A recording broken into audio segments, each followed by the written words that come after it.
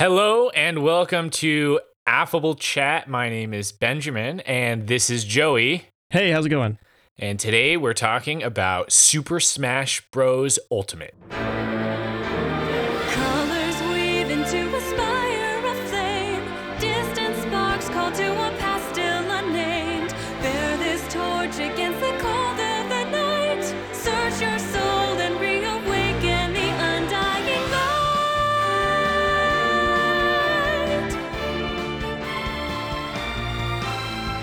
On that day when the sky fell away. This is a fighting game. Created by Masahiro Sakurai, game director at Nintendo. The cast includes Mario, Luigi, Bowser, Peach, Zelda, Boy Zelda, Samus, African American Samus, Sword Guy, Sword Guy, Sword Guy, Sword Guy, Sword Guy, Sword Girl, and a potted plant. I played this game on the Nintendo Switch. Joey, I'm going to guess that you did that too. Yes, I did. Awesome. Why don't you give us the synopsis of this video game? Controlling one of various characters, players must use differing attacks to weaken their opponents and knock them out of the arena. That is a synopsis that we stole from the Wikipedia article on Super Smash Bros. Ultimate, but I thought it was a pretty good way to describe Smash Bros. Because it's been a game for so long.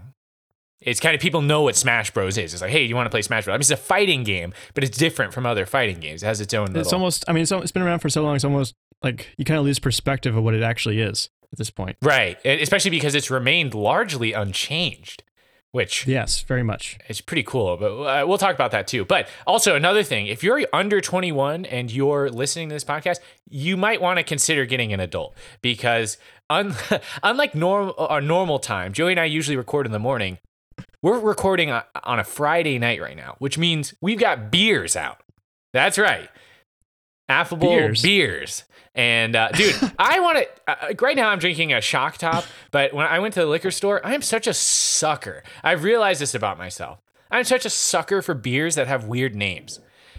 Why, do you just like trying new things or like, what exactly is the problem? I don't think your beer has to be that good for me to purchase it. I think most beers are pretty good, but... Do you have a favorite type of beer?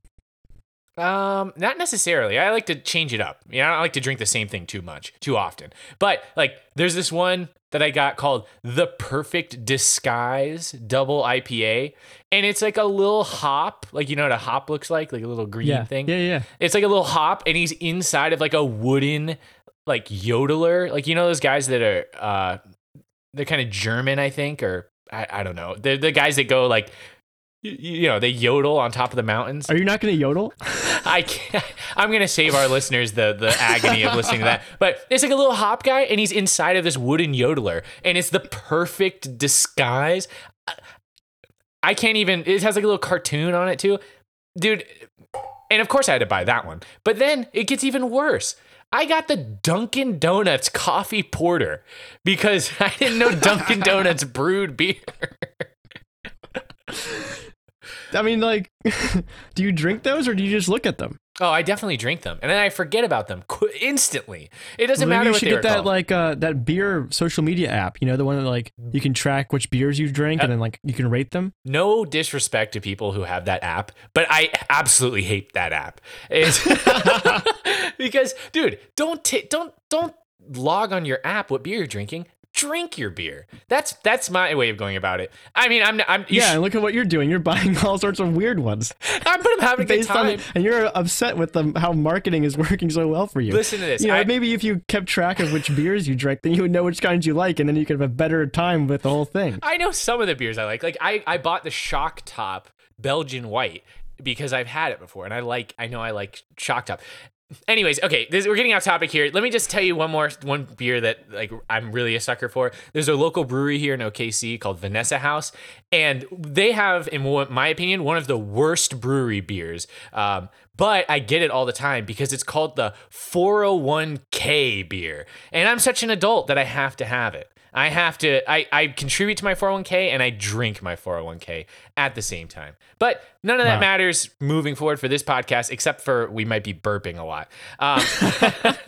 Joey, what did you like about Super Smash Bros. Ultimate? Well, the same thing that I like about all the other ones, where it's easy to play, it's easy to learn, it's fun, it's exciting. This one more than the other ones was really like cinematic. And of course, it's like a great game to play in any group. You know, one on one, or a big group, like even up to 8 people. That's those are great things about it. What about you? Yeah, it's some of the best local multiplayer that's still being made today, because plenty of other games are leaving the split screen aspect of their multiplayer games behind. I mean, a good example of that was Halo. Halo used to be one of the premier split screen multiplayer games, and this is obviously Halo kind of came to age and like as online multiplayer was kind of advancing, but getting rid of that really shows the changing of the time, where these video game companies would rather you have your own console, play on, like, subscribe to their online package and play with your friends in different locations, as opposed to the way it used to be, which was like, let's all go to, Jimmy's house and play some Smash Brothers together. So Smash Brothers still gives you that. I still get together with some of my coworkers and we play Smash Brothers all on one screen, which is really cool. There's also a absolutely ginormous, huge cast of characters in here, which is really cool. It's just more content, really. And as far as I know, I'm not an expert on like the balance or like which characters are OP or whatever, but for the most part, it seems like you can get good with almost any character. And if you're good, you're good. And it doesn't seem like there's like a certain set of characters that's the only ones that are worth playing as. There's so many series that get involved in Super Smash Brothers, which is the point, right? Super Smash Brothers is supposed to be bringing together of all these different series, but even some really minor series get represented multiple times, whether that's through music, whether that's through stages, whether that's through assist trophies, or even just spirits, which we'll get into that. That really expands this Nintendo universe, makes it so that nobody gets left out, really.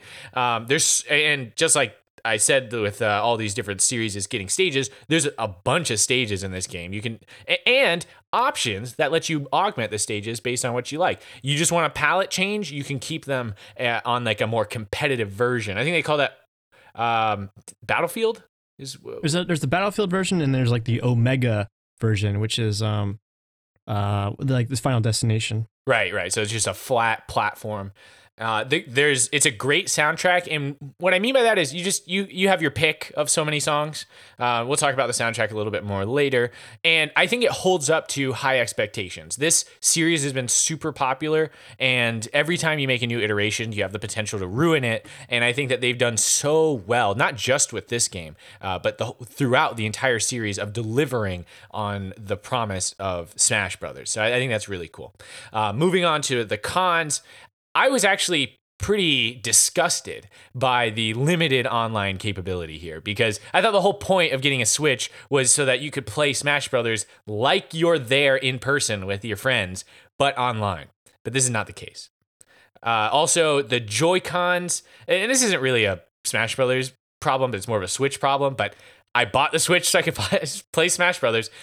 Your Joy-Cons, if you use them together, they count as 2 controllers. They're 2 devices that are connected to your Switch, and you can only connect 8 devices. So if everyone's got Joy-Cons, you can only have 4 players. So you have to... Really? Yes. I didn't know that. Yes, and it was a... What about GameCube controllers? GameCube controllers count as 1. Every controller counts as 1, so each half of your Joy-Con controller configuration is 1 controller. So if you use just the small, like a single Joy-Con, you can get 8 players with 8 Joy-Cons, but who wants to play that way, right? So you're almost forced to purchase more controllers, which is kind of classic Nintendo, but also just little bit frustrating, especially because the multiplayer aspect of this is so enticing. I went to a Smash Brothers LAN party, if you want to even call it that. It was just 1 device, but we had to get really creative with our controllers because we thought Joy-Cons were going to be enough. So, but again, it's a Switch problem, not a Smash problem. But Smash is the only game, a game where you'd want to have a lot of controllers.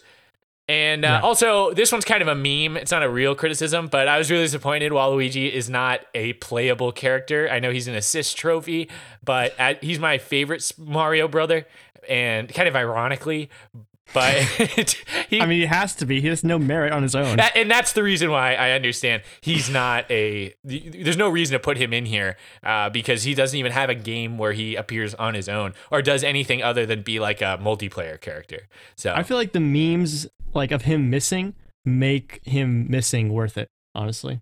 I agree. It brings him more relevance, I think, to not be Exactly. a character. It's like, it's just better if they don't include him at this point. Right. So what about you? What didn't you like?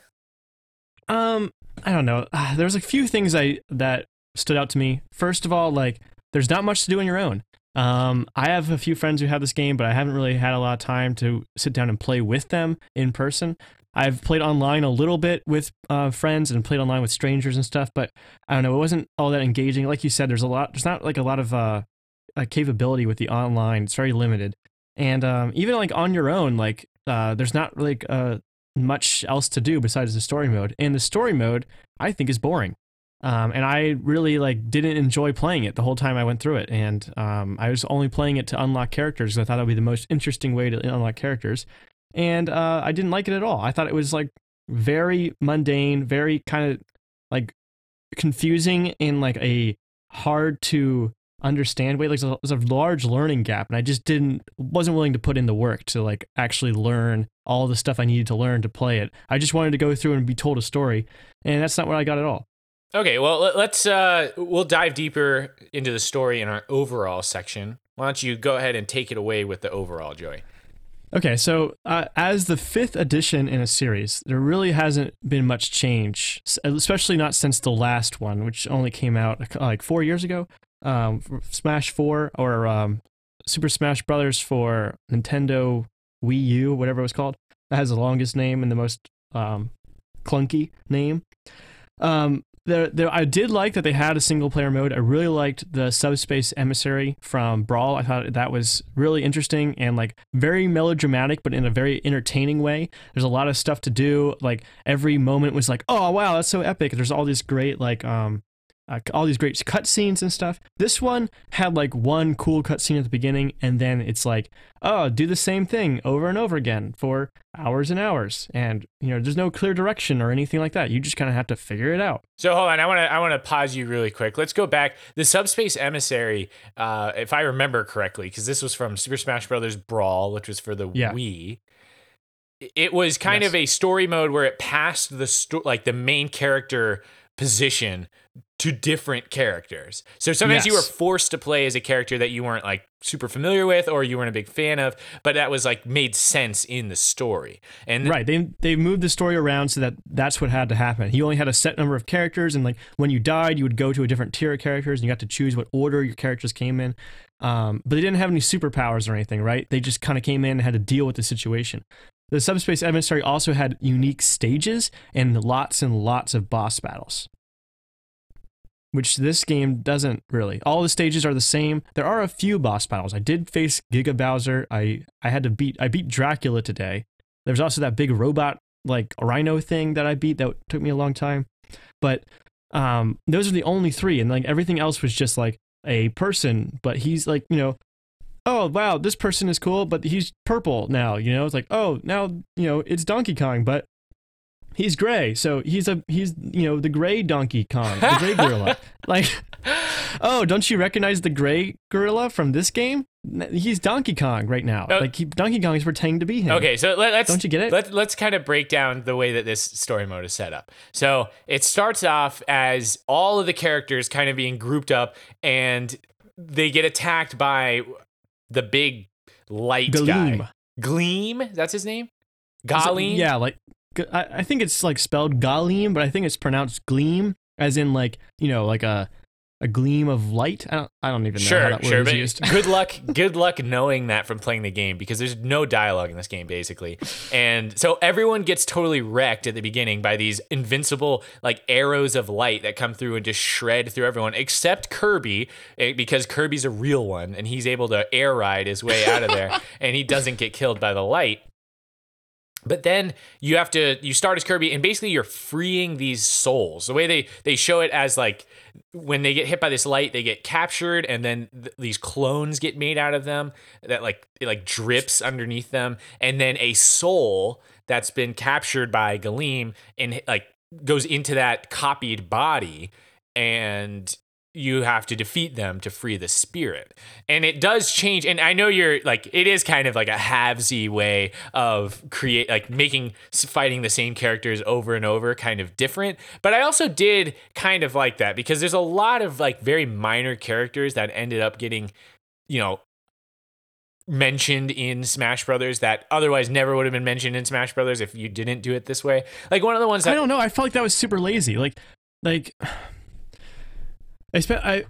guess it would be so much work, obviously, to create character models for every single like Nintendo character that they're trying to include in this. But wouldn't that be awesome though? Like to face a whole bunch of different unique characters, and they're all like different, and they have like a little like maybe even if they have similar move sets, but you have to figure that out because you've never seen them before, and you can't even play as them because they're just like they're so different. Like imagine instead of having to face one guy and his assist trophy, if you just had to face the assist trophy, right? Okay, yeah.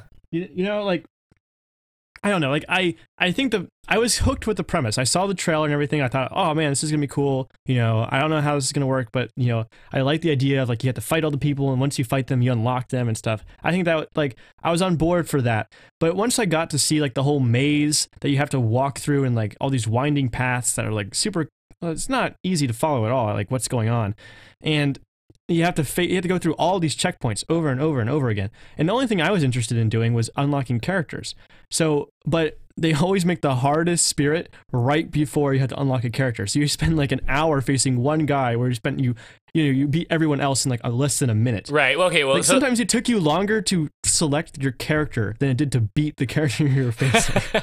That did get a little bit tedious. That was one of the things I was kind of frustrated with. Was I felt like the menus weren't super easy to navigate. Like you defeat a bunch of souls and you collect like a huge catalog of souls, and suddenly it's impossible to find anybody. Like unless you memorized it yourself, it was so hard to like filter through and find the type of soul that you were looking for. And they don't even like necessarily encourage that because they also give you like the randomize option. You just press X until you get a guy that you like, right?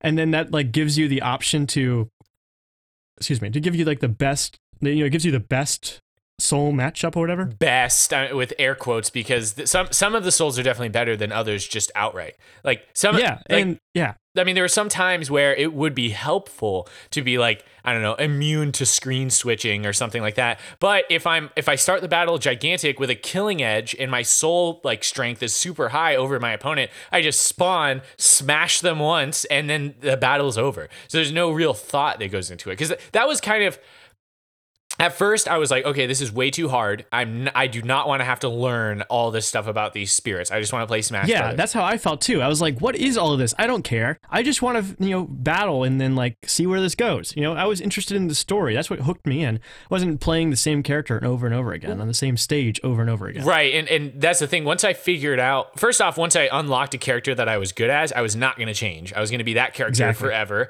And then once I figured out that like having high attack and high defense is better than anything really, then I just got level 99 for like a really good soul of each color, and so I could always have the rock paper scissors thing, which okay, that is a lot. I'm saying a lot right now, but that was one of the things that I thought was at least that was done somewhat well, to have like the sword beats like claw beats shield, and shield beats sword, because then you're forced to switch spirits, to a certain degree. Like otherwise I would have just used whatever soul power or soul points that are the highest, because obviously it becomes so technical though. Like yeah, because you have to like figure out like, oh, like this guy has a higher number than this guy, and it's like, oh, like this, this random thing that I've never seen before is better than this random thing that I've never seen before, so I'm going to put them together and all that. But you don't even have to do that necessarily, because you can also just, randomize and it does it for you.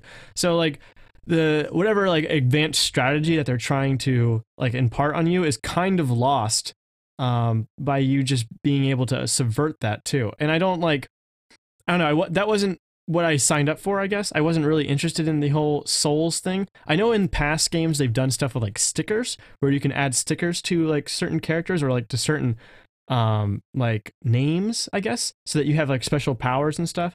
But I don't know, I was never interested in doing that. I was always more interested in like putting my raw strength against someone else's raw strength, you know? I was never interested in buffs. Sure. I don't know. I think there's a place for it. I think the spirit concept is pretty cool. Like being able to change your characters in certain ways and having like a loadout. I think the idea is different, you know, and for somebody who maybe owns a Switch and doesn't have an internet and they're just playing it for this, like this is a massive amount of content for them to pour through, even if it is somewhat repetitive. But let's say you put it on hard mode and you really have to think about every single individual matchup. Maybe that can be satisfying for some people. I didn't find it satisfying, but I can see how maybe someone would get into it. One of the problems I had, and maybe it's because I didn't understand it, which that's a problem in itself, but the certain places where you could go to train or like do time activities, right, where you can drop your guy off at the dojo, or you can those things. While I was like, oh good, I don't have to spend my soul points or whatever on this, I already got so many soul points, I could level up the souls that I wanted. And I didn't see the well, so that was for like the training ones, but like the dojos where they would like augment your souls, they always had a negative that went with it. So not only, well, at least the ones I investigated, not only were you sacrificing your time by putting your soul in there and being like, okay, I'm going to wait until this like gets stronger in the dojo, but also it's like attack gets buffed, buffed, but then your defense gets nerfed. And I'm like, okay, don't want to have nerfed defense, so I'm not going to do it.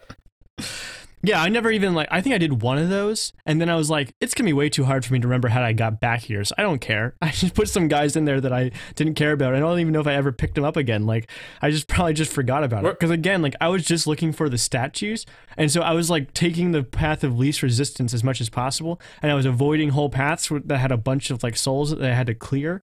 You know what I mean? So I would just ignore those orbs altogether, and just, you know, I would be able to walk around that whole path if I just took the long way, and I felt like that was faster than having to slog through, oh, now I have to face this guy, he's green, now I have to be red, okay, beat him. Now next guy, he's red, I have to be blue, okay, beat him. You know, like, I didn't want to go through that, honestly. I didn't want to play the actual game. I just wanted to get to the next thing. Well, yeah, and then like you mentioned this before, but let's discuss it in detail, is how confusing these maps were. There were definitely times where I was like, okay, I want to go over there. I'd like bring up the map. Okay, that's the direction I need to go. And then I'd walk and end up somewhere else. And I'm like, that's not where I wanted to go. And I know. That's not fun. That's not like, yes, I got totally confused by the map. Yes, like I'm having a great time. Well, there was a couple times where I like figured it out and I felt good about that. But there are other times where it's like, oh, you have to cross this ocean, you have to have this one specific guy. And I'm like, where the hell is this guy? I ended up like, for the whole like Lapras thing where you had to cross the ocean, I ended up like looking that up on the internet to find out where he was so I could find it easily. And that would have taken me an hour if I hadn't done that. Like, he could have literally been anywhere, and I wouldn't have been able to find him. And I had to face all of these souls and then have all these extra souls that I had to sort through in order to get to the thing. Like, I don't know, there was a lot of this that felt like I was slogging through to get to the end, to get to the next thing, without like having like a adequate motivation with the story. Right, because the story is almost non-existent. They set it up, and then they're like, okay, run with it. And like the Lapras thing, at least to me, it didn't seem very indicative when I received one of those souls that would allow me to go through one of the obstacles. Like when I got Bomberman and then I walked up to a rock and then I was able to blow it up, I was like, oh, I guess Bomberman can blow up rocks. Like I didn't even realize I got Bomberman, you know? Like exactly. Yeah, that was convenient. I guess I solved that puzzle without even knowing what it was. Right, exactly. And there's a lot like that. Like you were saying about like the soul points or something. Like I amassed like tens of thousands of soul points, and I'm like, what are these even for? And then I found out that I can level up my guys, and then I did that, and then the game was a little bit easier. But I was like, what was the point of that? Like, I didn't feel like I was working towards something. I just turned out that I was ignoring one aspect of the game that I didn't understand. Oh yeah, once I had that, I was like, okay, I'm only going to level up my bet, like the ones that have the most stars, because they're the ones that are the best, and I'm gonna go from 0 to 99 every single time. I'm never gonna actually like train or do any of that because I have the souls. I just drop a bunch of souls on it, get to level 99, and there we go. Now I can use it at its maximum power, because why wouldn't I do that? So there's like aspects of it where they're like, we want, like, the grind is necessary, but I was like, no, it's not. At the same time, this game was this one was really long. So I remember you you kind of clued me into this, but I had no idea how long this game was going to end up being, because you go around the big map at the beginning, like the original map where you're removing all the fog. And you get to the end of that, and you fight Galeem. His shields are down, and you're like, all right, time to fight the big monster, the big bad guy, the God mode enemy, where I'm gonna have to. First off, he could definitely easily kill me, but instead he has like scripted battles things that lets me attack him. Yeah, you can easily learn. Sure, but it's classic Smash Brothers. You know, Master Hand does the same thing, all that. But I defeated that guy, and I was like, okay, thank God I beat the game, and it's Wednesday night. So I have plenty of time to review the rest of the game for the podcast. This is going to be great. And nope. Instead of the game ending there, which at the time I was like, okay, this makes sense. Like, I wouldn't even call it like too short at that point. I would say that was like an adequate amount of grinding to get to that point. But instead, a dark monster that I had no reference to before this literally breaks through the sky. Like, he just becomes part of like the environment and just breaks through the sky. And then he swarms in, and I got to defeat his stuff, which is just beautiful. And thank God his map was smaller, but not that much smaller. I mean, did you beat him? Oh, big time, dude. I wasn't gonna let him stand in my way. I gave up. Once I unlocked all the characters, I was like, I'm bored. I'm done with this. I don't want to play anymore. Well, here's the thing. I had a vendetta against this game because I was so set on beating it. I had told you multiple times. I was like, oh yeah, I'm so close to beating it. I'll beat it tonight. You know, I was like, so I was so wrong that I said I had to beat it. So that's what I did. I set out to. I went full grind mode. I played 9 hours in 2 days, and I have a full-time job. So I basically put everything else on pause, and I was like, I'm beating this game. And every time I did something that felt like beating the game, it was not beating the game, which is obviously by design. And if you're really into Smash Bros., like if you're 12 and you're playing this, you probably think it's very epic. But for me, who was trying to finish it for a podcast, I was like, are you freaking kidding me? Like, I'm sitting here, like, I'm hungry. I haven't eaten dinner yet. I'm like, I thought this game was going to be over 3 hours ago. And yeah, little did you know. Well, do you know how it ends? Did you look up how? No, tell me how it ends. Okay, so you end up like clearing that second map, and you get to fight the dark guy. Whatever. You know what? I don't care what his name is, because I don't think that he was that epic. Anyways, you fight him, and you beat him, and it's like, now you've done it, right? Nope, you haven't even defeated him, and you also didn't even defeat the first guy, because they basically just ignore you after that, and they start fighting each other. So there's like a light versus dark battle, which is totally confusing, because I always thought light was good and dark was bad. Turns out they're equally evil. So then you get put on this other map that is half light, half dark, and you have like these windy paths that lead you to either of the big guys, and you have to, you're just slaughtering souls, like, oh God, when is this going to end?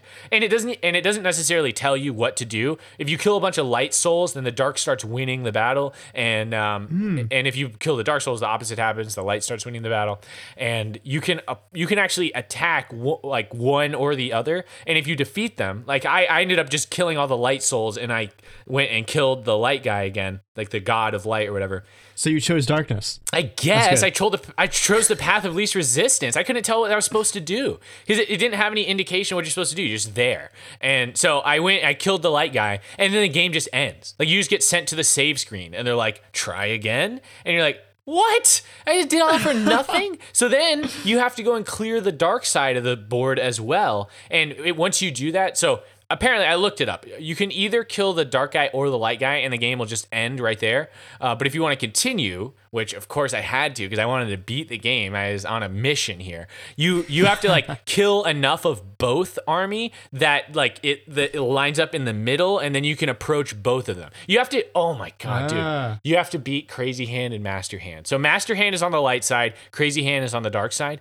You have to kill Crazy Hand like 7 times to beat this game. Really? Like, not in a row, but he just keeps coming back. And it's like, dude, I don't want to fight Crazy Hand again. By the end of this game, I knew all their moves. I was like really good at beating Crazy Hand and Master Hand. Which You just like dodge everything. yeah, it just became routine. Like I was like, okay, here's what I do at this point. Here's what I do at this point. And of course, you're super powerful with your souls. Like I basically focused on smash attacks. So I had, not to mention your skill tree. Did we even mention the skill tree? Oh my god! So I don't even go into the skill tree. The skill tree makes it so that you can have basically permanent souls. Like you can have things that souls give you forever. So I had, an extra jump. I had unlimited dodging, unlimited shielding. Like it was just the game was so much easier. My smash attacks did so much more damage. I had like 12% of the time I would have a critical hit. So it's all this stuff. I was like resistant to poison and fire and everything. I was just super god mode. So killing Crazy Hand for the 7th time was just a chore. I was like, okay, here we go. Chopping your fingers off. Anyways, so you defeat Master Hand and Crazy Hand, and eventually you go to the center there, and you actually get to play as both of them. Sorry, not both of them. You get to play as Master Hand, and you get to kill a bunch of souls all at once. Do you get all his moves? Yes. Yeah. It's actually kind of cool. You get to try to figure it out. I was trying to figure it out and I died because you have stamina while like this waves and waves and waves of fighters, like the soul fighters show up and they have percentage. So you're trying to smash them while they're trying to knock out all your health. It's pretty easy. As long as you just keep attacking, you can pretty much do it. I did it on my second try. I'm trying to remember the exact order because it gets crazy after this. You end up fighting. Okay, so I'm pretty sure that the next part is you get on this like platformer thing where it's like a screen that's slowly rising. So if you don't keep jumping, you'll die, and you have to like jump from platform to platform. And there's tomatoes there, and like the maximum tomatoes, so you can regenerate your health. And you have a backpack. Oh my gosh, yeah. Okay, it's coming back to me. You have a backpack? This is getting so much. Like, it's so crazy. confusing. Yeah, that's the thing. I was sitting here and I was like, I thought I just beat the game. Nope. You got to do this like crazy thing where you have to. So basically, you're like jumping from platform to platform, trying to keep up with the camera, and you have 3 lives. You pick 3 characters to go into this battle with. Oh my gosh. So you're like jumping from platform to platform as you go up, and every once in a while, you'll run into like basically a Final Destination platform where you'll fight a bunch of guys there. And of course, they're weaker than you, so it's just a chore to like, and like kill them all. and then you keep going all these platforms, and then you get to the top, and at the top there's these all of the souls of the bosses you've beaten are there, and they're battling each other. So the dark ones are fighting the light ones, and so you have to jump up and like slash them or hit them with whatever attacks you have, and then you do the boss battle again, which you've already done. So you're doing the exact same boss battle again. You have to fight all the bosses again. But this time it's different because you only have 3 stock to defeat 6 bosses. Ah. Yeah. And the percentage that you have when you finish the battle, you retain when you come out. But they do have one of those maximum hearts or whatever they're called. It's not maximum heart. So it's like what's this, like all-star mode? Yes, yeah. It is kind of like all-star mode. And then you have those 3 characters. So basically I used my Celebi spirit. Did you get Celebi? I don't even know what that means. Celebi is a Pokemon, and it took up 3 slots, and it gave you really good health regeneration. So like every 5 seconds, you'd get like 10% back or something, which is the key to like defeating 6 bosses in a row because you have to keep sustaining your same life. So I had to do that a few times. So I ended up beating like 18 bosses. But by the time I beat that, then you get to fight both gods, like the dark god and the light god at the same time. They're both fighting you now. They stopped fighting each other and they're both fighting you? Exactly, yeah. And they have the same moves that they had in their own boss battles, but they're doing them at the same time, which makes it kind of difficult. But here's what you do. You use conventional wisdom and say 1 is easier than 2, and you just focus on killing 1, and then you kill the other one just like last time. And then you win, and all the souls get freed or whatever.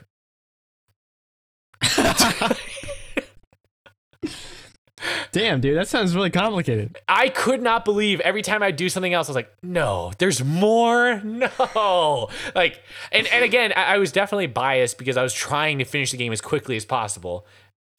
I didn't start out that way, but once I Yeah, saw well, how many, I was kind of the same way because when I got the game like the day it came out, and I started playing the story mode, and I wanted to unlock all the characters as quickly as possible, and I wanted to do it kind of interesting way, so I thought the story mode would be interesting. So I was kind of going through, like slogging through, like, all right, where's the next character? Where's the next statue? You know, trying to figure out how to get there. I liked kind of doing that because I had to navigate the maze, but still, like, I don't know, like I had the actual facing of all the souls was something I was not looking forward to, and I like basically tried to skip as much as possible. And yeah, once I unlocked all the characters, like, I don't want to play this game anymore. I'm done with the story mode.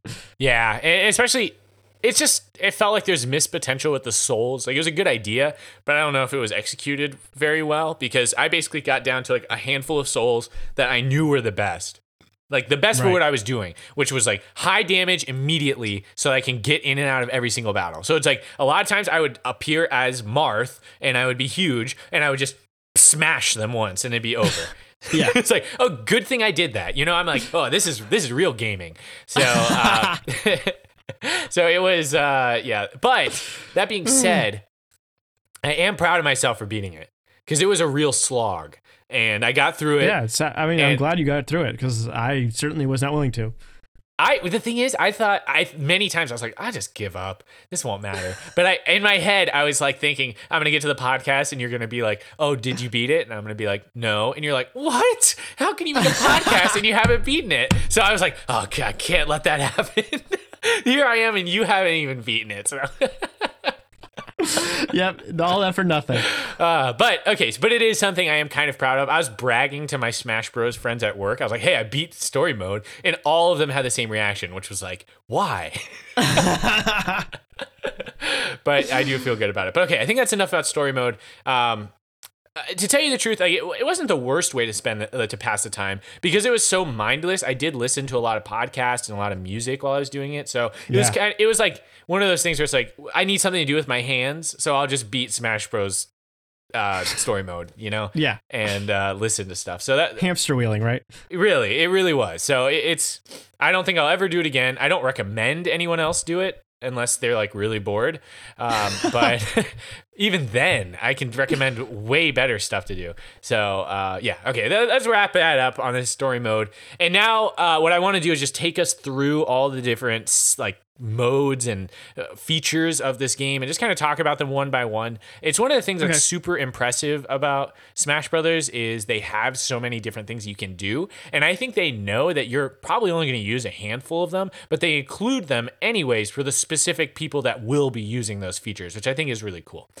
So the first one, Smash, the normal, what you remember from your childhood, the basic Smash. And this is largely unchanged, very similar. I think they changed some of the menus for it, which I wasn't a huge fan of. Like Me either. I don't like the whole like how you have to choose the rules before it starts and everything, and like you have to like name the rules, and it's like hard to change things, and they always want you to save them. I don't know. If like whenever I play, I always like change the rules slightly. Like I like playing with different items and changing up the items every time. And so like I was like, no, I'm not gonna like have a different save file for every single one of these. Exactly. I think it's bizarre that they force you to save. And I think that really makes the whole experience much more difficult than it needs to be. Because a lot of times you just want to go through quickly, okay, this. All right, let's play. And then typing on the Switch is horrible. So the fact that they force you to name everything means that you're just going to have a bunch of 111, 1112, 1113, and it's just Sure. going to be a mess. So that part is not great, but for the most part, it is very customizable. It's the actual multiplayer aspect of it. Yeah, they give you a remains lot very of unchanged. options. Yeah, You can choose like what stages are random and like what kind of randomness you can use and stuff. Yeah, it's pretty cool. yeah, and item selection and spirits and all that stuff. Ooh, one thing, did they have this in the Wii U version? Or sorry, yeah, the Wii U version where your Smash meter could charge up, or is that new? I think that like Like instead of having hit a the Smash Brother, ball, a Smash Ball. No, Yeah. I don't think they did have. No, they didn't have that. I do like that a lot. I like you can build up your Smash ball move. Which, That's cool, yeah. Yeah, which also That's like a more traditional fighting game. yes, and I'm glad they have that because it's a good way to like express your character. You know, they get to do something that totally breaks the rules of Smash Brothers. You couldn't do it normally because it's like a little cutscene they get to do mid battle, which is Right. really cool. I do like the smash, like the final smash move. And Final stuff. Smash, that's Smash Ball. Come on. I mean, that's what it is. I mean, it's from the Smash Ball. I also like that item too, the fake Smash Ball. I thought that's kind of fun. Oh yeah. But yeah, I don't know. I think people don't like the Final Smash aspect of it. They feel like it's too random, I guess. But I kind of like it because it's like it adds an extra challenge to the game, and like you having to dodge other people's smash attacks is like a skill in itself. And I feel like trying to draw people in so that they can like use it and then like fake them out. I feel like that's a fun thing to do for me. Yeah, even being able to land a smash attack, I think has its own its skill in itself. Yeah. So I don't think, I think that they're fine. Although the thing about Smash Brothers is very customizable. If you don't like smash attacks, if you Take don't them like out, final yeah. smashes, you can take them out, which is really cool. Like the whole customizable aspect of Smash, it's very, I mean, obviously a really popular part of it and something that it continues to be great at. Although, if you're a professional or are serious about this game, your options stay pretty similar. You just do no items, final destination, Fox only, or whoever. Gosh. Oh man. But yeah, so that's Smash. A couple other ones that I usually don't really mess with, but I looked at for the podcast. Squad Strike, which is... I haven't played a whole lot of other fighting games, but I feel like there's probably... Actually, I know of a fighting game that's like this is Dragon Ball Z. Dragon Ball Z does this, where you pick like 3 characters, and then you fight 1v1, but when one of your characters dies, it's replaced by another character. So it's like a 1v1 with 3 different characters, which is pretty cool. You can do a 3 or 5. It's just another way to play. I don't know if this being very popular, but again, it's like, wouldn't it be cool to do that? Well, here you go. You have that cool. option. They also have the tournament mode, which is not new. This has been in a bunch of Smash Brothers, but it's like really easy way to set up a tournament. It's animated. It shows you kind of the path that winners have taken whenever they show up, which is really cool. It's a way that allows you to, let's just say you had 32 people over your house and you wanted all of them to play Smash together. You could potentially have them all be participants in this tournament, and you can set it up in 2 minutes, which is really nice. And again, this is just an example of one of these ones where it's like, you'll probably never use it, but it is there and it's very functional. It's March Madness right now, so of course I had to do a Brackets are all the rage. Yeah, and I set up my bracket, and of course my bracket got busted, dude. Dang! Classic March Madness where your bracket must gets suck. busted. It's the worst. And Don't know anything about that. I'm the only one. No one else's bracket gets busted like mine. The Spirit Board, which is kind of like an extension of story mode, kind of. It's basically story mode without all the walking around. You just fight different spirits, and they have different scenarios going in there. So another good way to pass the time if you really have nothing to do. And you can get more powerful spirits, and she'll make the future spirit battles, Easier I guess. And and less interesting. well, they have like limited time spirits. Like right now, they have flying spirits. They're flying through your weekend, and from now until like Sunday or something, there's special spirits that only appear right now. Like I got Omega Ridley a couple hours ago because What does that mean? She's like flat? Wait, was Ridley a girl? I don't know. I just made that up. Oh, is she flat like the Omega maps? That's funny. I assume it's not Samus, Metroid Prime reference or Metroid reference, but I don't know. That's another thing that this game kind of suffers from, but I would say it's just like a casual gamer like me suffers from, is there's a ton of stuff in this game that means nothing to me. Like there's a ton of stuff where I'm like, I have no idea what this is from, and I do not care. Ridley's a boy, by the way. Okay. And I know Ridley is the bad guy from Metroid, so... yeah, there's a ton of stuff. I mean, yeah, all the spirits, like, I don't play a lot of video games. I mean, I'm a big Nintendo fan. I play a lot of Nintendo games, but there's tons and tons of stuff in there that I didn't recognize at all. And I didn't feel bad for not recognizing them either. I'm just like, oh, that's a thing. That's a unique shape I've never seen before and a name that is unpronounceable. I'm good. Like, let's move on. Right, but I'm sure there are those people who are like, oh, I'm so glad this got represented. Like, I guess I'm being kind of hypocritical because every time I saw something from like Zelda Breath of the Wild or anything like that, I was like, oh, hey, I know what that is. That's cool. Right. And Thanks for including that, Nintendo. Exactly. Like there were times like Bomberman. I don't know how many people played Bomberman, but that was one of my favorite DS games. Which I know Bomberman's from before that, but that was the game that I played. And also, so many Fire Emblem characters. Like that was one of like the color palette things that I did actually really like. Was because Richter is from Castlevania, right? Yes, which is a great show on Netflix, by the way. Oh, really?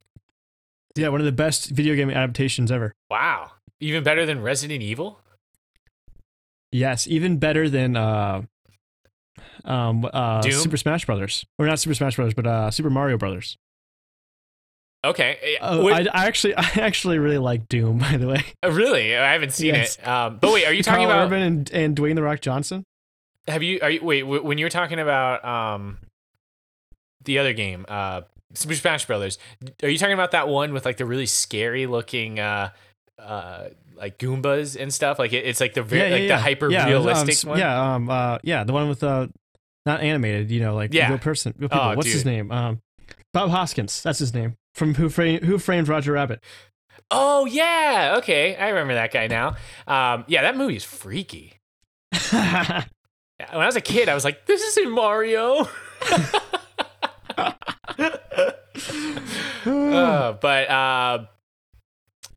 Yeah, so I don't even remember where we were at. Too many beers. Okay, do you want to move into the what's it? Online. Sure. Online is, like I said, it was kind of disappointing. I mean, if you just want to hop into any old game, then it's fine. You can find a match pretty quickly. You can even set your preferred rules, which I think for the most part covers things. Like, basically, if you don't get your preferred rules, do you? I did. But I almost never did. I only played a few times, but I mean, I just did. My preferred rules were just no items. So I guess that might be easy to satisfy. That's an easy requirement to satisfy. But like the real disappointing part of it, I would even take random battles if I could party up with my friends. Oh yeah. How disappointing is that? Like it's awful. You should be able to search. You can't play you can play against your friends, but you can't play like co-op with your friends. Yeah, that's silly. Like that's it feels like such a simple thing for them to be able to implement. Right. It's like Nintendo, when they hear this complaint, because I looked, a lot of people complained about this. Like the online features are pretty much the only part of this game that people like universally criticized. But it's like, oh, we can't party up. And Nintendo is like, wait, what? It's not 2006? Like, you're supposed to be able to party up with your friends and play games with them? Like, yeah, obviously you should be able to do that. Like, I had a little bit of buyer's remorse, I'll be honest, when I sat down to play Smash Brothers with my good friend Cooch Boy. Shout out to Cooch Boy. We couldn't play together, really. I mean, we played against each other, which is fine. That has its own merit. But we wanted to go online and beat up on randoms because that would be great. Or even just beat up on CPUs. But you can't do that either. So you're forced to invite your friends over, which I like. I like playing Smash Brothers live with my friends, which I do. But it's not always convenient. I mean, it's you're not convenient. Not close to me at all. I can't play with you. Exactly. I can play against you. Which we'll do later on in this episode. But it's so frustrating that the online capabilities are so like limited. Yeah, for sure. Like they also have these battle arenas, which I could never get into a good one. A bunch of the ones I joined, we'd play like once and then they'd close the arena. And I'm like, okay, great. Now I'm back on the streets. So I don't know. I think I hope that they update this kind of stuff, the online capabilities of this game, because there's so much potential there, but right now it's really limited. They do have background matchmaking, which would be the ideal way to play online with a friend, because you can kind of mess around locally, and then once you find a game, it'll connect you. But in my experience, you get connected pretty quickly, so it's not really necessary. But if you had a friend, I mean, that's the way I would do it. You can also spectate, which is hilarious. I actually did this. It's kind of cool the way they present it. They show you what country the game is in, and then really? yeah, and then you watch the battle. But it's like it asks you at first. They're like, "Who will win?" Which I thought you were going to be able to like place a wager or something, which I was like, oh, I'm actually going to get into this, but you can't. All you can do is watch. So boring. I mean, that's okay. Like I said, if you're really bored, you can play the story mode and that's fine. But if you're if you really want to just waste your own life, spectate random battles on Super Smash Bros. Ultimate. That is a great way to just completely waste your life. The Affable Chat's review of Super Smash Brothers, a waste of your life. I know we're coming across as harsh, but these are just the specific parts that disappointed me. That and online is basically the biggest part. Story mode and online. Which sounds like everything, but it's not. Really what everything is in this game, and it always has been, is playing locally with your friends. And it still does that really that's well. better than it's ever been. Yes, it is. Another mode that we have in here that you'll probably never play, classic mode. It's still there. That I remember playing that in Melee, where you beat a bunch of guys en route to defeating the Master Hand at the end. You know, it's still the same and it's still satisfying. It's still a good way to spend 20 minutes and it's kind of fun. It's a good way to like experiment with a character. You're like, I never play as Bowser. Let me see what Bowser can do on the classic mode. And I did that a couple times and I liked it because like you got a different like a range of like villains. You know, you faced a bunch of different people that were supposed to represent villains in your franchise. You know, I played as Link and then I would face, I had to face Zelda, I had to face another Link, I had to face Ganondorf, all that stuff. So, and it's on like Link specific maps and stuff. So each one is like tailored to a different character, which makes you want to explore and see what all the different matchups are. Right. So I think that's good. They continue to include that. And again, it's just more Nintendo doing well and like keeping the good stuff. I don't think anybody's signing up for Smash Brothers because they're like, oh, they better have classic mode. But the fact that they do have it, I think, is a net positive for this game. Sure. Something that I definitely did. Training mode is still here, which has been been a mainstay in the series ever since Melee. I still have never used it. Training mode used to have Target Smash in Brawl, which was really fun and really challenging because it was like a speed running competition. You had to like, go through and try and figure out how to best smash all the targets, especially the characters like Link, who have a bunch of like ranged attacks. It requires a lot of thought, a lot of strategy. I really like that. And they don't have it in this one. The other one they don't have is Home Run Contest. That was always tons of fun because it was like, how do you best, give a bunch of damage to something in like 10 seconds and then blast it as far as you could. Like it's entertaining maybe for like a few minutes. But if you ever watch like home run contests, like competitions online, these things get so intense and people like go down to like the frames about like what they're gonna hit and stuff. I don't know, it's really, really cool. And I don't know, I liked having that aspect, and it was just kind of a fun thing that they used to have, and they don't have it in this one. Wow, I actually didn't realize that, because now as you mention it, I do remember having a good time with the home run contest, although I was never any good at it. I would always hit the little beanbag guy off the platform, and then it would be over. I would always try to hit him backwards. But it was fun when you could get like a satisfying crack on him. Oh see him yeah, go it was flying. awesome. So and like the day would change and everything because it was flying for so long. Yeah, that was fun. I know this sounds like we're giving this a negative review. This is a good game. It's just we're talking about every little detail of it. Another little detail of it, probably never going to play, Mob Smash. And Mob Smash is for people who just get that endorphin rush from smashing somebody off the platform. Because you basically just smash attack hundreds of characters off the platform and try not to die. Which, is kind of fun, whatever. Do they have the like insane mode in this one? Yeah, they had like various modes, I think. Did you try that one? Because it used to be like super impossible. Like you could maybe get one guy. Is that where you fight against just actual characters? No, it was still the same thing. They're just really, really tough. I saw that there are different modes. I obviously did the easiest mode, and so I think that mode still probably exists, but didn't play it. Okay. They also have Mii Fighters, which is from as early as the Wii U version? That's correct. Okay. And you can edit those guys and create other stuff. Those guys got a whole lot of mileage out of story mode because they have all those costumes. So they can be... Yeah, and there's so many people that like in Nintendo that are just dudes. Yeah. So those guys got a lot of play. I haven't even created a Mii on my Switch. Oh, really? I have a Mii. I haven't made a Mii fighter yet. I did for the Wii U one though. I had Joey, Joe, and Joseph as my 3 Mii guys. Oh, very cool. Me, myself, and I kind of thing. That's right. Which is cool, incorporating the whole like the consoles capabilities of creating Miis. So that's been cool. I mean, it's not new. Amiibos. I've actually never had an Amiibo. I saw Amiibos. Can you kind of describe what an Amiibo is, Joey? Yeah, I actually have one. I have a Link one, and I was going to use it for this one, but it told me it was going to either import all the information from Smash 4, or it was going to erase him, and then I would have nothing. And basically, it's like a little figurine that has like a little chip in the bottom of the platform, and you place it on the controller, and then it like imports information into the game, and it's like a customized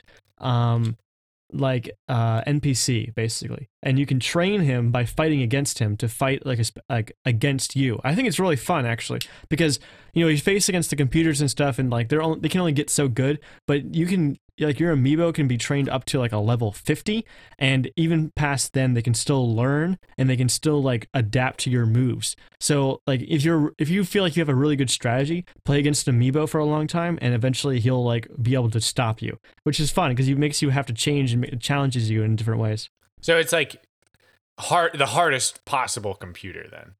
Essentially, yeah, and it's like tailored specifically for you.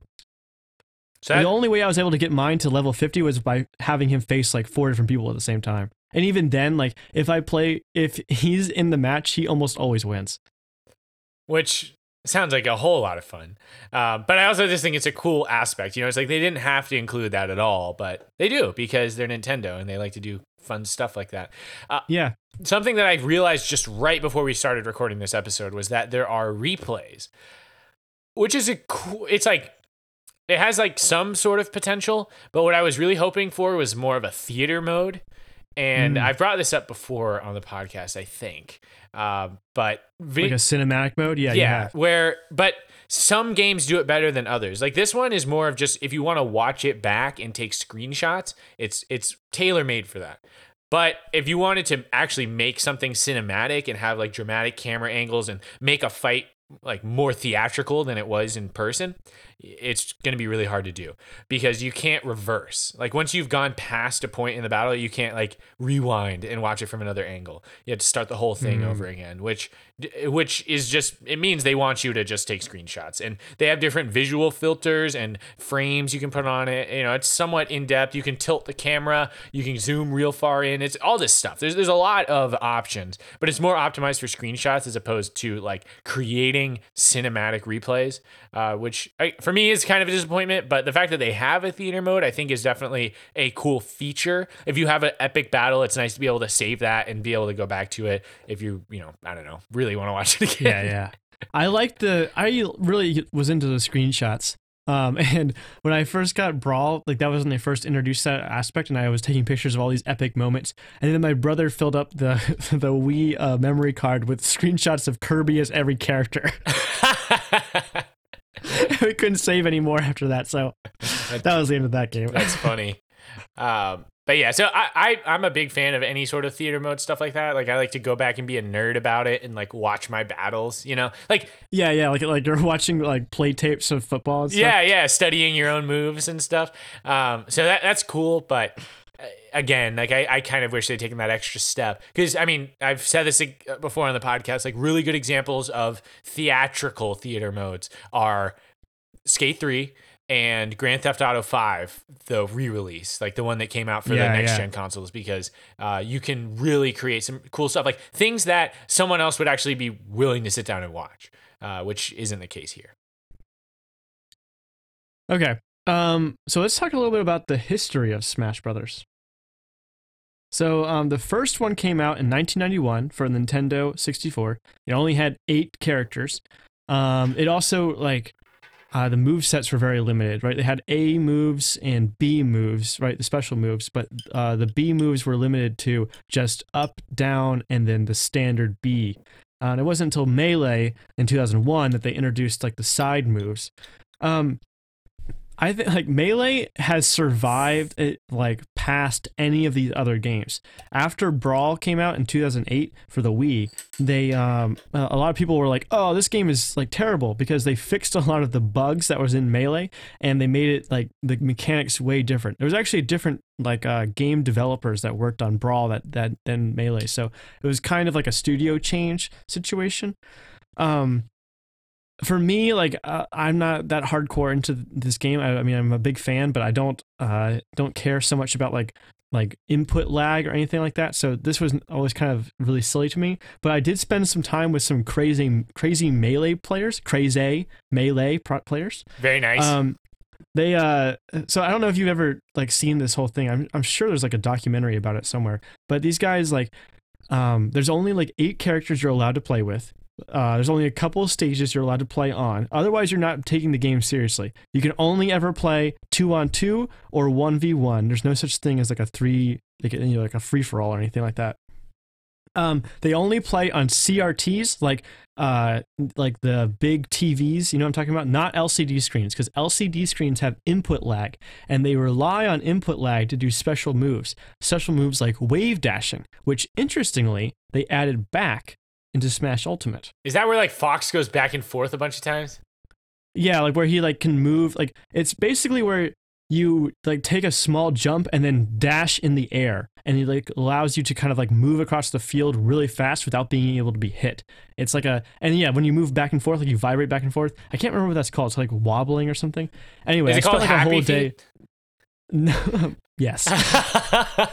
I spent like a whole day with these guys, like playing with them, and they had like all these CRTs in their room, and they had all of them booted up and everything. It was so crazy, and they were just like so into it. Like I was like, how are you guys even having fun anymore? It's just like you have to conform to these certain rules and stuff. I don't know. Some people like really get into it, and they have all these specific things they have to follow for it. And like Melee has maintained its like relevancy in a big way. There's still tournaments that only feature Melee, or like will feature just, you know, this game as one of its biggest draws. And I don't know, I feel like it's crazy because there's other games like Brawl came out 7 years later, and like the graphics were way better. The like the playing modes and everything were different, but they were still like, it's still Smash Brothers to me. And actually what's interesting is in 2011, a bunch of like basically hackers came up with this thing called Project Melee, where they took Brawl and they hacked into it to make it play more like Melee. And they added all these characters in, like they added back Dr. Mario and Mewtwo, and they added all these different custom character designs and stuff like that, which wasn't available in Melee at all, and wasn't available in Brawl either. So basically, these people have these hacked Wiis that they kind of pass around to each other that have this special game on it, and it's actually been downloaded 3 million times or something. It's like a very successful game on its own, and it's basically just kind of a hack or a port of Brawl that gained a lot of traction. And actually, that one's played at tournaments too, because it's so similar to Melee. I love that aspect of the gaming community, is when the game itself isn't good enough, they'll make it good enough. Team Fortress 2 is actually a really good example of this. Team Fortress is a good example of this, because the original Team Fortress was a Counter-Strike mod. And then people liked the mod so much that Valve ended up making Team Fortress 2, which was like crazy. Based on the mod itself. Yeah. I didn't know that. That's amazing. Right. And it's just like Project M, where the community knew what they wanted and they were able to give it to themselves, Yeah. Which is super cool. One of the things, I just want to stop you in the middle of Smash Brothers history real quick, because when I was a kid, I played Melee all the time. Like I was a little bit late to the N64, seeing as I wasn't born until 4 years after the original Smash Brothers came out. But Melee was like, in my opinion, the best game for GameCube when I was a kid. If somebody had Melee, I was going to their house and we were going to play the whole time I was there, and it was going to be great. And I thought I was good at Melee because I sunk a lot of hours into that game. And when I got to college and got into the dorm, and they're like, "Hey, you want to be the fourth?" I was like, "Oh yeah, you guys are in for it now." And I was like, "Wait, no items?" Like, I was like, "Wait, you guys actually use block?" And I was done for, dude. I got totally wrecked. And that's why I found out I wasn't good at all. And like Oh my people gosh. who wanted to play on Final Destination and just like, that's when I discovered like kind of the MLG side, Major League Gaming, Yeah. like professional side of Smash Brothers, which at first infuriated me. I was like, you guys are ruining a fun game. This is supposed to be about throwing. That's how I feel. It's about throwing Pokeballs and grabbing the Kirby Warp Stars and having a good time.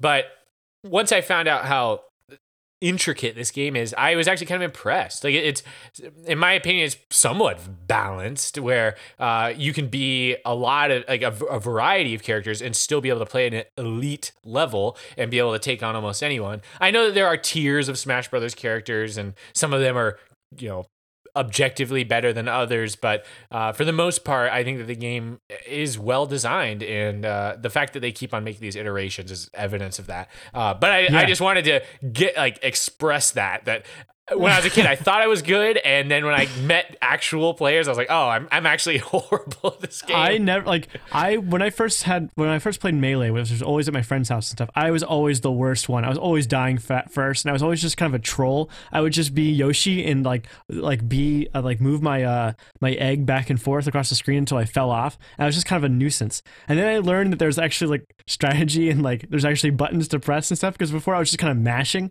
because I was always just like bad at video games. And then I ended up getting Brawl for myself and played it a lot. And I feel like I got really good with Link, and then eventually got really good with Captain Falcon. And I feel like I can hold my own against most people. There's a lot of people that will beat me, especially if they take the game really super seriously. But I don't know. I think I deal with randomness better than most people, which is something I'm going to want to get into a little bit later. But yeah, after Project M came out in 2014, Smash Brothers, Super Smash Brothers for the Wii U and 3DS, both of those came out. Wait, is that what it was called? Smash Brothers for the Wii U and 3DS? Well, there was one called Smash Brothers for the Wii U and another one called Smash Brothers for the 3DS. Yes, this was actually what it was called. There was no official name beyond that. Yeah, it's like I don't know why they did that exactly. I mean, it's not like the Wii U was like the most popular console that they've ever made, so I don't know what that marketing strategy was. But I mean, they did change a few things from Brawl, and they like brought back all these different aspects to it. And I know I played that game a lot, especially with my roommates in college. And I feel like I got better and better at that. And then Ultimate came out last year, 2018. And again, they changed more things, but they added a lot of stuff back. I think I feel like Nintendo now more than ever has been listening to their community, and they listen to like all the Melee players and all the things they liked. Because Melee has really stood the test of time beyond any of the other games that they've created. So it's kind of amazing that they kind of like reached back and were like, all right, here's some things that you guys liked. Let's bring them back in. They brought back wave dashing. They brought back all these characters, and they made the game even more accessible. But yeah, like you were saying, like it's so easy to pick up. You can button mash and be decent at the game, unlike any other like fighting game. What's it called? Mortal Kombat. You have to know all these like button combinations, or Street Fighter where you have to like do that weird thing with your thumb in order to like shoot fireballs. It's all like, this is all like, it's very simple. You press a button, sometimes you hold a direction. And I feel like Nintendo does such a good job of making games that feel intuitive. Like the more, like if you push the joysticks with force, your guy punches harder. Like that just makes sense. And once you learn how that all works, you can kind of manipulate it. But if you're just playing with feeling, it almost like accentuates that on the screen, which is amazing. It makes you feel like you are the character. It's a really like a good testament to game design. I think that's a really good point. I think we joke about like not being good at the game because there are other people who are much better at it, and there definitely are levels to it.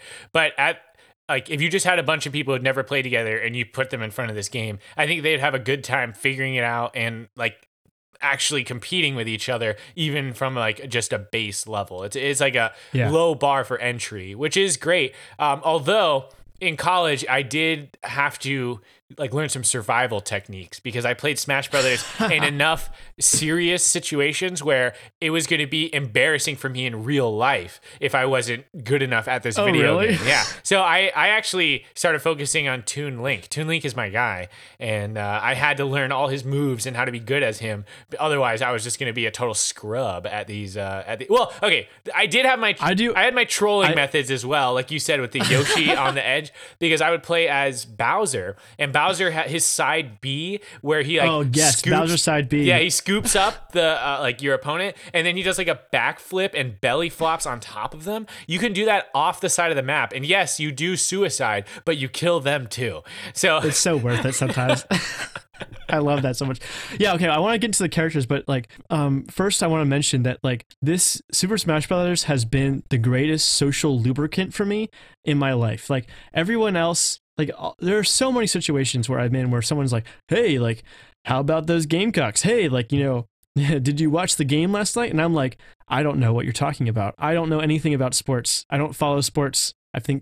Honestly, I think sports are kind of dumb in some ways, but that makes me kind of an outcast in a lot of situations because people like people often like to talk about sports, and it's an easy social lubricant to get into. It makes it easy to connect to people, and that's like been kind of an obstacle in my life. But Smash Brothers has been like knowledge about Smash Brothers has been such an easy way to make friends. Like I can sit down at any time, like at any place that has a Smash Brothers thing, I can pick up any controller and start playing, and like I can do enough to show that I know what I'm doing.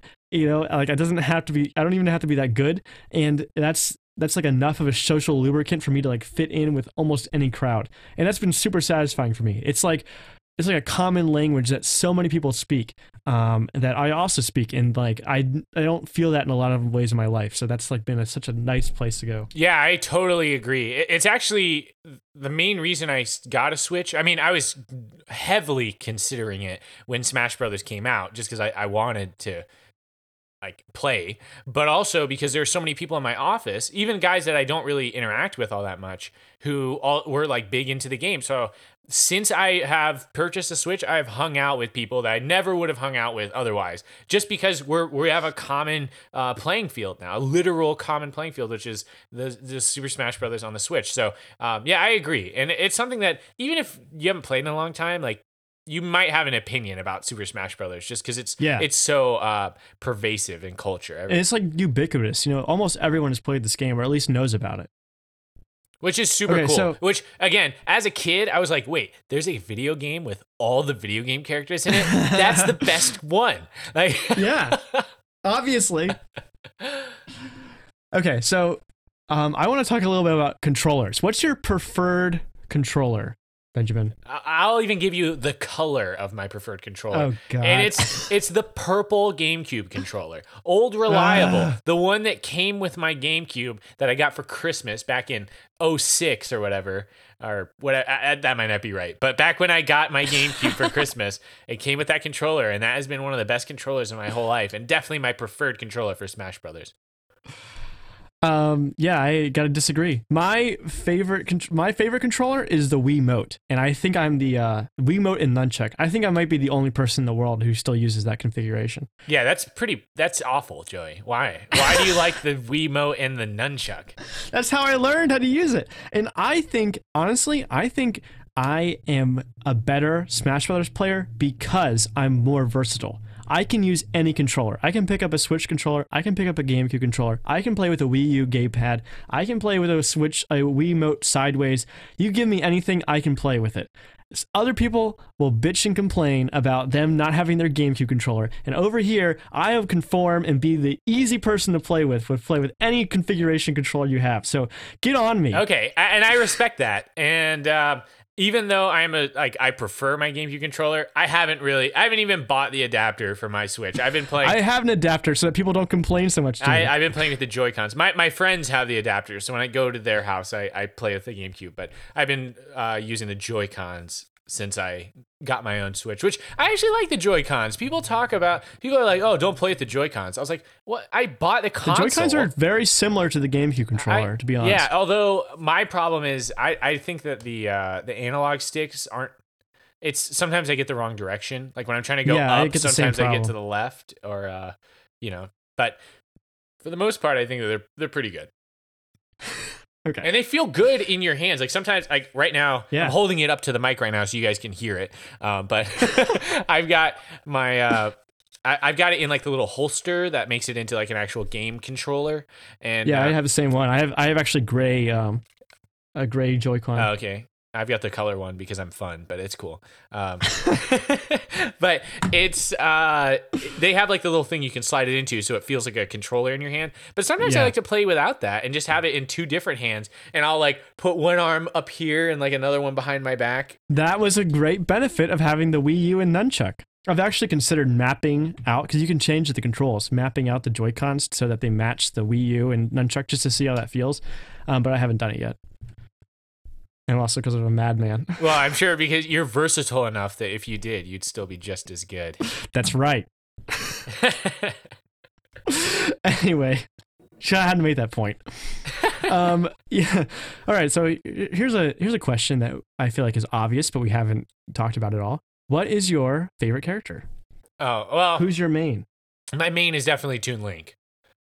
Although based on the internet, Young Link is better. So I'm in a transition period where I'm trying to become Young Link, but for the time being, I'm far better with Toon Link.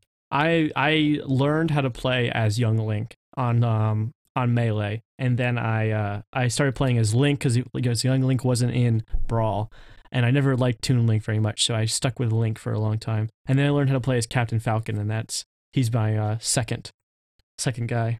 Wait. So who's your main? Link, for sure. Oh, okay, nice. Regular Link. And I actually really like the changes that they made in this game, where they gave him the remote bombs, which matches his Breath of the Wild character too. There was a whole video online by Zero, one of the best Smash Brothers players in the world. He talks about all the different versatility that Link now has because of the bombs. It's pretty cool. Well, while we're talking about YouTubers, I want to shout out our fraternity brother, Turned Down for Walt. He is a fellow content creator. He has a YouTube channel where he actually goes to like the Smash Brothers competitions. Like he recently traveled to Oakland, California to go to some competition there and like report on it. And like he posted highlights on his YouTube channel. If you're into Smash Brothers, you definitely have to check out Turned Down for Walt on YouTube. I definitely will. I didn't know that was happening. Yeah, and So shout outs Walter, fellow fraternity brother. But yeah. Cool. Do you have like any troll characters? What other characters do you use? So yeah, I Toon Link, Young Link, I like Mario. I'm okay as Mario also, just because I don't know. You always have him, so I've played as him in a lot of games, when I haven't unlocked the characters yet. Bowser is definitely my most troll character because that's when I know I can't win, that I'm just going to try to suicide you. Marth is all right as well. I'm not a huge Marth fan. I feel like I can beat a lot of Marths. Really? I like his range. His sword is long and he's quick, unlike guys like Ike. He's definitely like one of the top tier characters in every game, and I feel like if you can play against him, you're even stronger. The thing that disappoints me about the Fire Emblem characters is they picked the wrong characters. I'm a pretty big American Fire Emblem fan, and there's so many cool characters from Fire Emblem, and I just feel like they picked the lamest ones. Like, how is Hector not a character? Fire Emblem fans, smash that MF like button and in the comments, tell us how much better of a character Hector would be than like some of these other characters that we have in here. Because first of all, some of the characters that are in Smash Brothers aren't even playable in American Fire Emblem games. We have Roy. Roy's dad, Eliwood, is in the first American Fire Emblem. He's not in the game. He's not in the game. Eliwood is not in the game. Same thing. Like Lynn is one of the assist trophies. She's like one of the best like women with a sword in all of Fire Emblem. She's from the Sakaean Plains. She is a like absolute swords master, and she's just an assist trophy. When I think she should get some representation here. I mean, the fact that there's so many Fire Emblem characters, I think is great. As a Fire Emblem fan, I'm happy to see a lot of them. But like, also Robin, I have aspirations to be good as Robin. Yeah, I like Robin, and I think Robin's really cool. I haven't played as Robin. Are you a girl Robin or a boy Robin? I don't know. I haven't played as Robin that much. I might be a girl Robin. You don't know. I don't. I like redheaded girl Robin. Okay. She's my favorite. I do think that picking your skin is important. People who are like, oh, don't waste your time, dude. Let's go. I'm like, no, you have to have the right skin. But yeah, so there are just a lot of cool magic users, and it's just kind of disappointing that we didn't pick one of the like elite ones. Although I am kind of talking out of like without knowing a whole lot about Robin, because Robin is from one of the Fire Emblems I haven't played. Robin's strong. Like if you can play as Robin, I think like that's good. But I don't know. He's not one of my favorite ones. Well, especially since he can lose the book. You know, the book. Well, actually, like, he only it's, has so much it's magic. a tome, actually. Okay. But the thing I like about Robin is Robin does a really good job of representing the different spell books that are in Fire Emblem, because there's not a whole lot of them in Fire Emblem. So the ones that he does are straight out of the game, like the same animations even, which is really cool. Like Robin does a good job of representing like magic users from Fire Emblem, but I wish that it was somebody else. I wish it was one of the characters that I had trained to level 20 and I was like, my favorite, you know? Yeah. So I don't know. I like it, but it could be better. Anyways, let's move forward. Just quickly touching on the songs. There are over 800 tracks in this game. And what that allows you to do, it's basically just like, it's quality by quantity. And what I mean by that is like... I've never heard that before. That's perfect. You can choose whatever songs you want to play. Like you can even change the songs on the main menus. So if you want to hear your favorite songs all the time, that's an option here. And as a Fire Emblem Do they have fan, that Sonic song? What's it called? Like Sonic Boom or something? Gotta go faster. Running around at the speed of sound. Yes, and if you like Sonic, that's an option. But that's the thing. You can customize it. They went above and beyond. Apparently, that was like a really difficult part of this game, was like getting the licensing for all of these songs.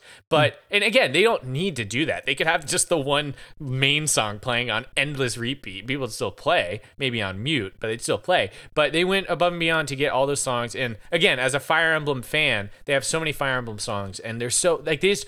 It's so reminiscent. It brings me back. And I'm sure people have that same feeling for their respective games. So I think that's like a really good aspect of this game. Also, yeah, I mean, it includes like that whole, inclusivity, which is what this whole game is about. Right, exactly. And they have the new song for this game called Life Light. And it's good. I mean, I don't, it's not like my favorites. I'm not looking it up on Spotify, but I think it's fine. Like it is the song that goes with this game. And it does get stuck in your head. Yeah, for sure. All right. So we're going to do something kind of interesting, something that is going to be difficult because this is an audio experience. And what we're about to do is a little bit visual. But Joey, I am by far a much better Smash player than you are. That is garbage. That is not true in the least. I don't know where you even get that information from, but you should need to check your sources. Joey, I know that I'm a better player, but I feel like there's some way we can prove it. Yeah, let's settle it in Smash. Hey guys, Benjamin here, editing the podcast. So at this point in the episode, we had planned to record an online 1v1 between Joey and I, which we did, but listening back, it wasn't really that entertaining to listen to what we were saying while we were doing that like 5-minute battle. So here's some audio from a more entertaining Smash battle, a little more infamous Smash battle, and then we'll rejoin the podcast at the end of Joey and I's 1v1, which, by the way, I ended up winning. You just got up smash. And now,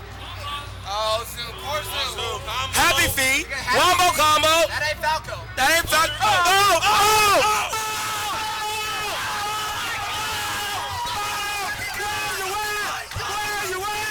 Where you at? Oh my God. Wombo Combo. Oh, get your ass whooped. Nice. Yeah, there it is. There you have it. Oh man, my hands were sweating. Yeah, dude, that was intense. My armpits are sweating. Okay. So that was thrilling. I hope it was thrilling for you as a listener because you couldn't see any of that. But just know it was fantastic. And it really is the best part of Smash Brothers is the the actual battles themselves. I know we've Yeah. we've voiced our opinions on a lot of aspects of this game, but really they just do so much extra that we have a lot we can make fun of. For the most part, the core of the game, which has been great since the beginning, is still there, and that's why a 1v1 like that, even with low stakes, it can end up being so thrilling. So Yeah. I think it's great. Before we wrap this thing up, I want to talk about Reggie from Nintendo, because he was the president of Nintendo North America, and he recently retired. And this man, we are going to miss this man. And not because he did a good job of being the president of Nintendo North America necessarily, but because this guy was just a living meme.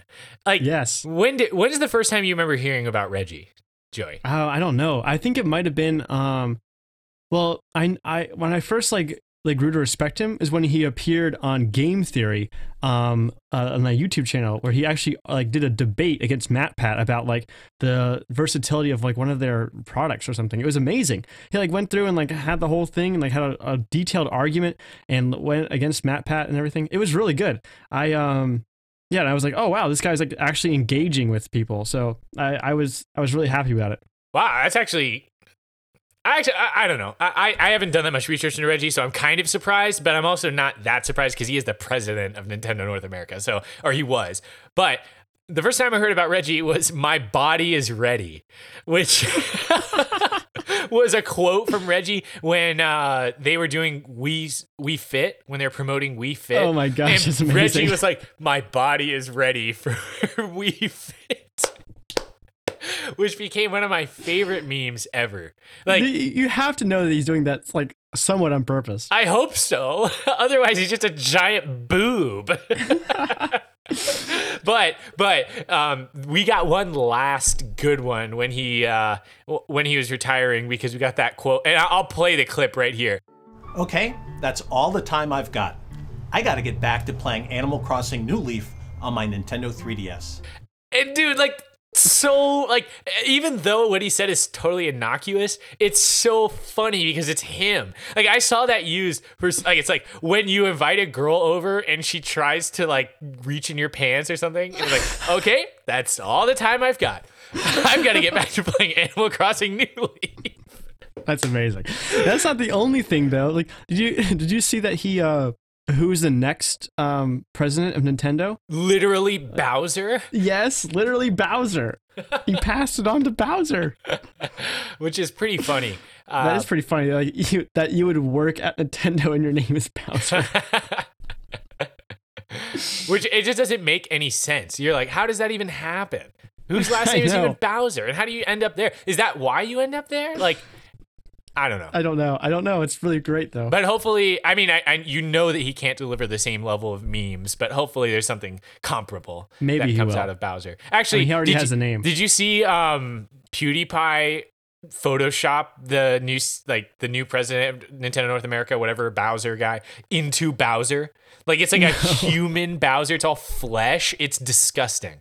It's horrifying, but it's accurate. It's the same like dimensions and stuff as so Bowser. weird. It's horrible. Okay.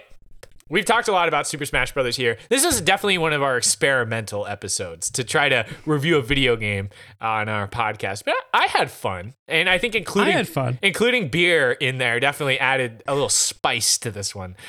So, in keeping with our format, we will deliver our rating. So, Joey, what was the rating that you are going to give to Super Smash Bros. Ultimate? My rating is a.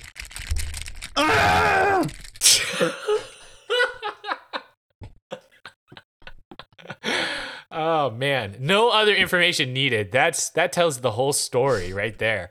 All right, I give this game 27 hours, 51 minutes, and 40 seconds, which is the amount of time it took me to beat the game. And not a second longer, because as soon as it was over, I was like, thank God, I'm done. Well, and to tell you the truth, I didn't even completely beat the game. I only got 93.3 7%. Oh my gosh. Because there And you were talking all this big talk about beating the game. because I left some souls behind that weren't in the main path of the story, and I didn't need them. So yeah, they're gonna be left behind. Even though you definitely free all the souls when you beat the game, so it's like I definitely got 100% of them if they all got freed. Yeah. Anyways, we do like this game. Okay, this is not supposed to be a negative review. Joey, what's next? The next thing we're doing is Us, the movie that just came out by Jordan Peele. Yes, and I've heard a lot about this. I've heard varying opinions on Us because it's so highly anticipated Yeah. because of how good Get Out was and how critically acclaimed Get Out was. And honestly, and I encourage our listeners to do this too, form your own opinion. Don't just read a headline that says Us is the best movie of the year or Us is the worst movie of the year. Go and see it and make your own opinion. And then tell us why we're wrong when we talk about it next week. Okay, that's all the time we've got. We've got to get back to watching movies on our television. That is so bad. Thanks for listening to Affable Chat. We're available on iTunes, Spotify, Google Play, SoundCloud, or wherever you get your podcast. If you enjoyed this episode, please leave us a review. We would really appreciate it. If you have a question, comment, or want to request something for us to talk about, you can reach us at our Twitter account @AffableChat or our email affablechat@gmail.com. Once again, thanks for listening, and we'll see you next time.